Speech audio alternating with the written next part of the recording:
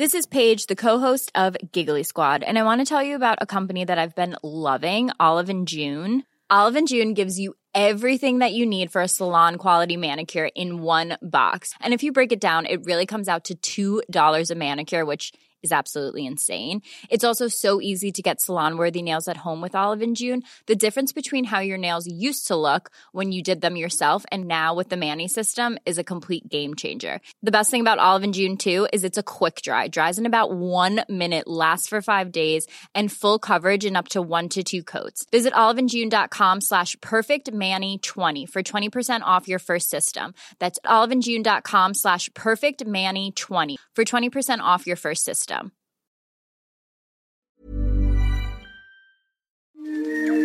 This is an RNZ podcast. Hello, I'm Simon Morris. Someone once described the movies as the greatest time machine ever built. They're certainly the most vivid way we can travel into the past, even if the pictures we receive are sometimes unreliable. But the question is, whose past? It could be an attempt to conjure up some significant historical event, maybe offering some insight many years later. Or it could simply be about reliving your own past, something you loved as a kid, say. Thanks for saving us. Stand back!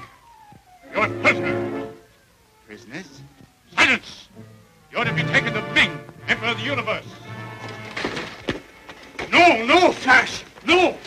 We must be taken to the Emperor. One famous example of personal time travel was George Lucas's wildly expanded cover version of the clunky old movie serials he used to go to as a kid. He could have featured Flash Gordon and Ming the Merciless.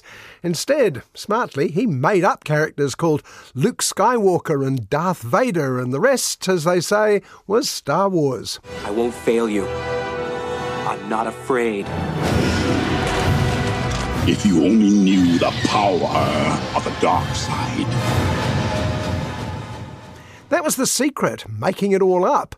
50 years later, Star Wars is a bit of a joyless factory, churning out movies and TV series based on the same existing material and light years away from Lucas's first fine, careless rapture, which is why they're rather less fun now. The Jedi Code is like an itch. He cannot help it. Where is he?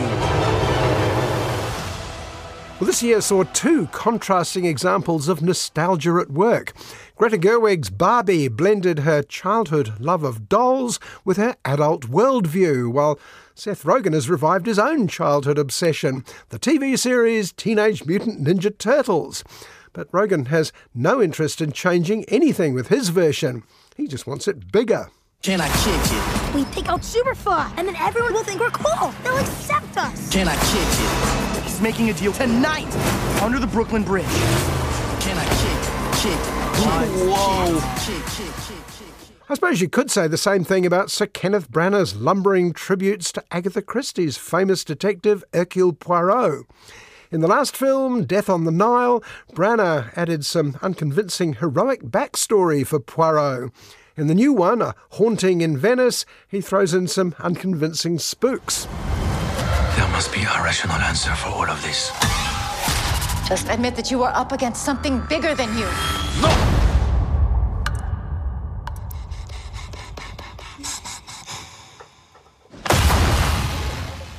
Right now, what's filling the cinemas are, if not better, then certainly bigger versions of familiar fiction. But meanwhile, a smaller, more serious and, frankly, more important film has to make do streaming on Prime Video. It's called Till, the true story of a miscarriage of justice that ended up changing the United States for the better. You tell me, Mamie, how is risking your life gonna help you? Those pictures of your son change people's lives. I can't look, Mamie. We have to. More on that in a minute, but first, the moustache is back. Hercule Poirot is going to A Haunting in Venice. That woman called the spirits, and they answered. You saw what I saw. For once in your life, admit that you are up against something bigger than you. Now, the good news about A Haunting in Venice is that director and star Kenneth Branagh has reduced Hercule Poirot's moustache considerably this time. It pretty much needed its own dressing room in Murder on the Orient Express and Death on the Nile. The less good news for Agatha Christie fans is that the original book, Halloween Party, has been severely tweaked, and not just by resetting it in Venice. Hercule Poirot, I've found something. I've looked at it from every which way. I am the smartest person I ever met, and I can't figure it out, so I came to the second. You are up to something, my friend. A Haunting in Venice opens on Poirot retired among the canals, though he's constantly badgered by would-be clients with murders to solve. He refuses all requests until an old friend, the mystery writer Ariadne Oliver, makes him an offer she thinks he can't refuse. I've seen a million of these so-called psychics, each one a fake. I do not believe in psychics. Come with me to a seance. Spot the con I can't. It's Tina Fey leading a typically international cast, from the Irish stars of Branagh's Belfast, Jamie Dornan and young Jude Hill, to Camille Cottin, fondly remembered from the French TV series Call My Agent. Oh, and coffee ads with George Clooney. But I digress. Ariadne lures Poirot in to investigate an apparently fake psychic, cashing in on people's misery.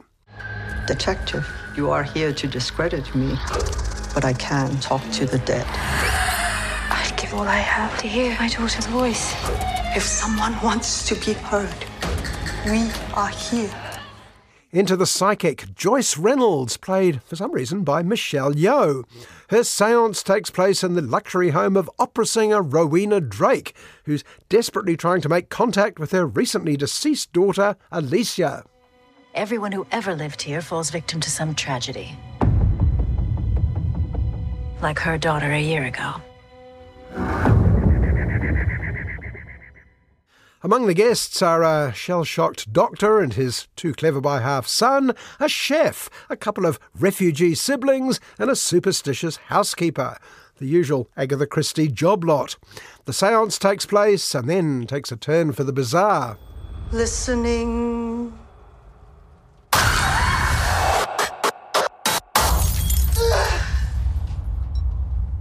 Mama? Alicia? Rowena swears that the uncanny voice coming from the mouth of Mystic Michelle is in fact that of her daughter. Further gimmicks include a typewriter that operates with nobody touching it and a chandelier that suddenly crashes to the floor. But by now all we're really interested in is who's the body. What is happening?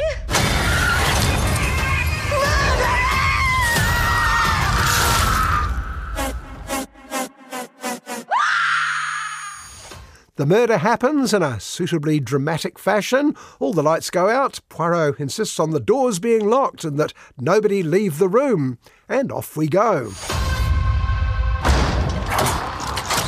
You can't trap us here. Somebody is dead. No one shall leave this place until I know who did it.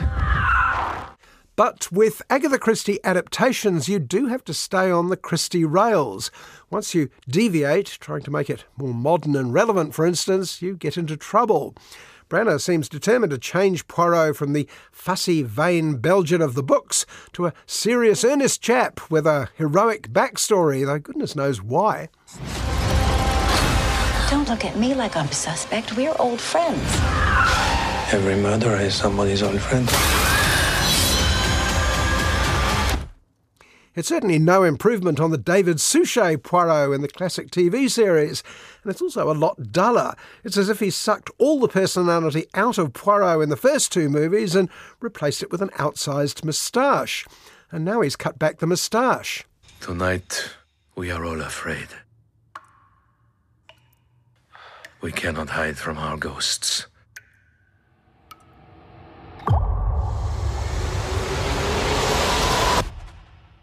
Whether they are real or not. As for the ludicrous extra ghost story elements, well, frankly, they're as phony as Poirot's accent. The best thing about A Haunting in Venice, once again, is the famously picturesque location. Venice will never let you down, unlike this movie. You have been hiding here all this time. Who are you talking to?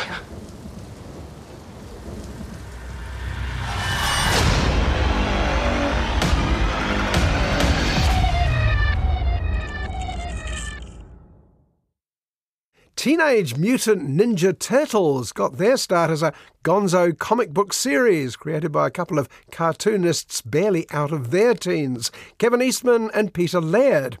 They sold the idea to a cheapo animation company who made a TV series that conquered the world in the 1990s.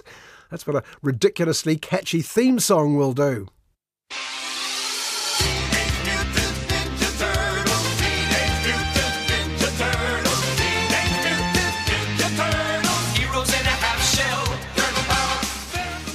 Since then, there have been countless spin-off movies and subsequent TV series.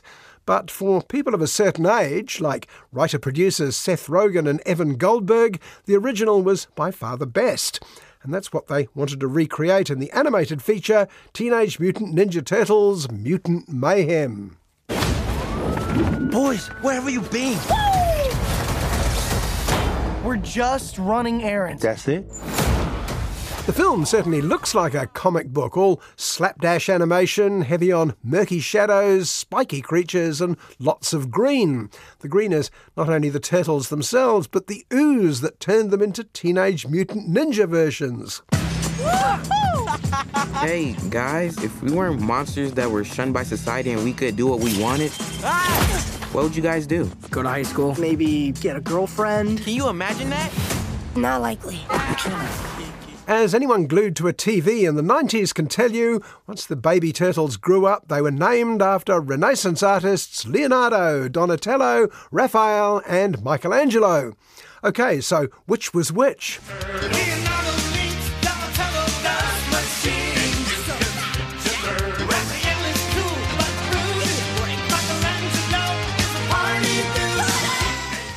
Exactly, and that's pretty much the deal in this filmed version. Mutant Mayhem sticks close to the Ninja Turtle origin story, at the start at any rate. Their adopted father is a similarly mutated New York rat called Splinter.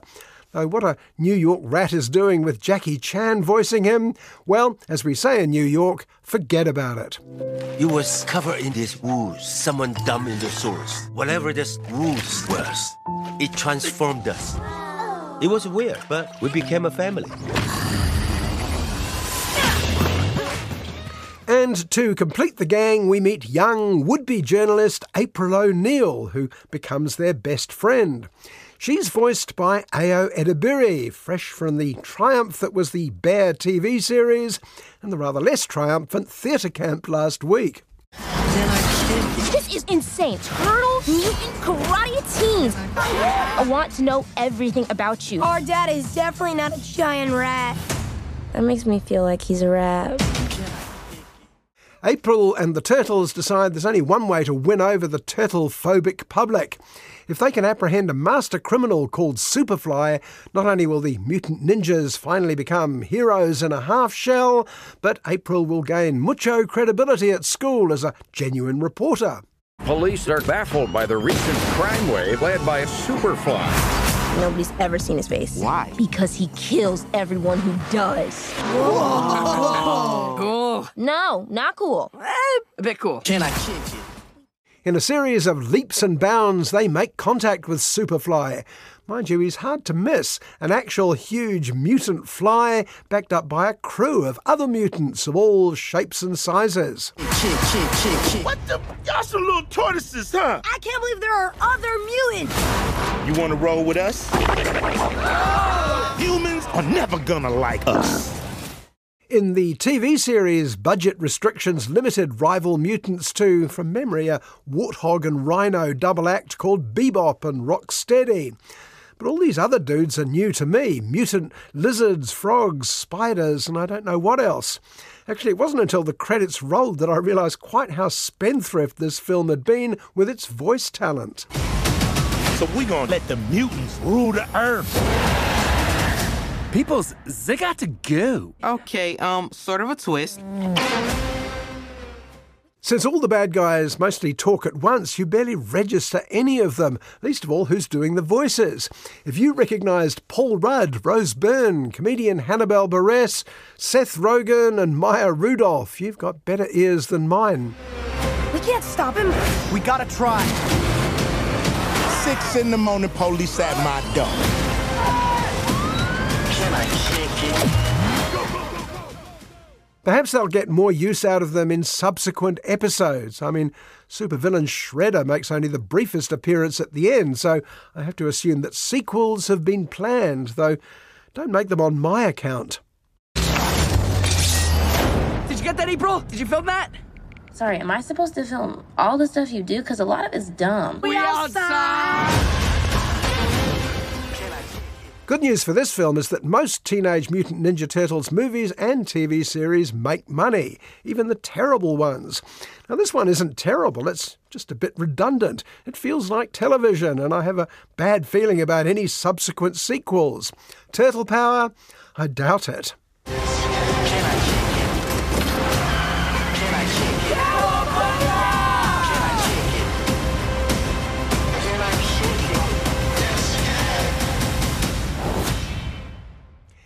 Emmett Till was one of the most significant figures in the American civil rights movement, though outside the United States his name may not be as well known as it should be. His story has been the subject of several documentaries, but as far as I know, Till is the first feature film dramatisation. It's currently streaming on Prime Video. I got a letter today from Auntie Lizzie. She said Bo's been working the fields. I can't imagine. Oh, he just doesn't understand how different things are in Mississippi. Emmett Till was a 14-year-old kid in 1955. His family had moved out of rural Mississippi and settled in Chicago, where his mum, Mamie Till, found a good job and a nice house. One day, Emmett, nicknamed Bo by the family, is invited down south for a couple of weeks to meet his cousins. We have a really good life in Chicago, but they have a different set of rules down in Mississippi. You have to be extra careful. I know. Bo, be small. Like this? Mamie has severe doubts. Bo only knows life in the gregarious big city. He has no idea what life is like in hardcore racist Mississippi. She tries to tell him, but he's a kid. He doesn't listen. He's on holiday. He's just going to see his cousins. Not a bad thing for him to know where he come from. Even you left Mississippi, Mama. I don't want him seeing himself the way those people are seen down there.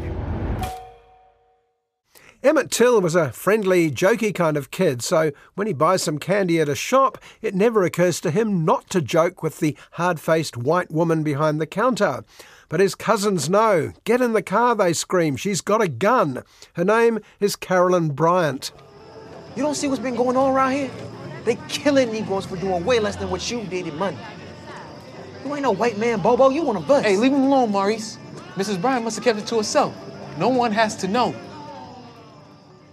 And that's one thing a movie can do, show you precisely how something like this can happen. There's a knock at the door that night, Bo is taken, and that's the last his family see him alive. But that's by no means the end of the story. There's a lot more to come. I want to talk to you about that boy. They've come for you.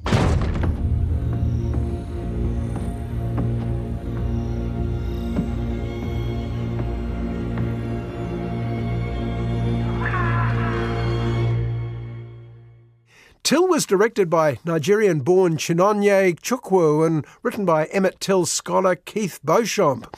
What grabs you is how closely it seems to stick to the well-documented facts. This is a story that needs no dramatic help at all, and what happened next made history. The body of Emmett Lewis Till has been found dead. Can I at least just fix him up a bit? No, they have to see it for themselves. When Emmett Till's body was returned to his mother, it was almost unrecognisable. And out of her icy rage at what had happened to her son, Mamie Till made the decision that Emmett be shown in an open coffin, and she demanded that everyone look. That smell is my son's body, reeking of racial hatred. Now I want America to bear witness. Come with me, please. The whole world has to see what happened to my son. It was that and the famous photograph of the event that forced the lynching of Emmett Till off the typical Southern crime pages of the country's newspapers and onto the front page. This was one of the first headline-grabbing moments of the late 50s that finally put civil rights on the political agenda 100 years after the Civil War. You have the public's attention. We have an opportunity. I don't want my children to have to live in fear. We do the best we can. Danielle Deadwyler, who plays Mamie Till, is absolutely riveting. From hot passion to cold fury. She was nominated for a Bafta, which you'd think alone would have earned Till a cinema release, but sadly no. It's hard to describe what a mother knows. The first thing I noticed when I became a mother was that my hands were busy all the time. My hand knew him with my eyes closed. This is a story you may think you've heard before, particularly the courtroom scene when belatedly two of the people responsible were charged. But many of the stories you know, notably Harper Lee's To Kill a Mockingbird, were inspired by that of Emmett Till. Just like I know his laughter in a crowded room. It's the same thing when you know all of someone. This was my boy, Emmett Till. As I say, you need to see it to get some sense of the reality of life for the black citizens of 1955 Mississippi. And I want to give actress Haley Bennett a particular tip of the hat. The casually racist Carolyn Bryant is possibly the most poisonous character of the year. Today, it's a crime that almost beggars belief. And it's not even the worst thing about this story. 1 month ago, I had a nice life in Chicago. I had a son. When something happened to the Negroes in the South, I said, that's their business, not mine. Long after the crime and the appalling injustices that followed, things did start changing for the better. In 1957, the Civil Rights Act was passed, the beginning of a long, slow journey. And eventually, Emmett Till's name was attached to an anti-lynching act. Shockingly, it was finally signed in 2022. Now I know what happens to any of us, anywhere in the world, had better be the business of us all.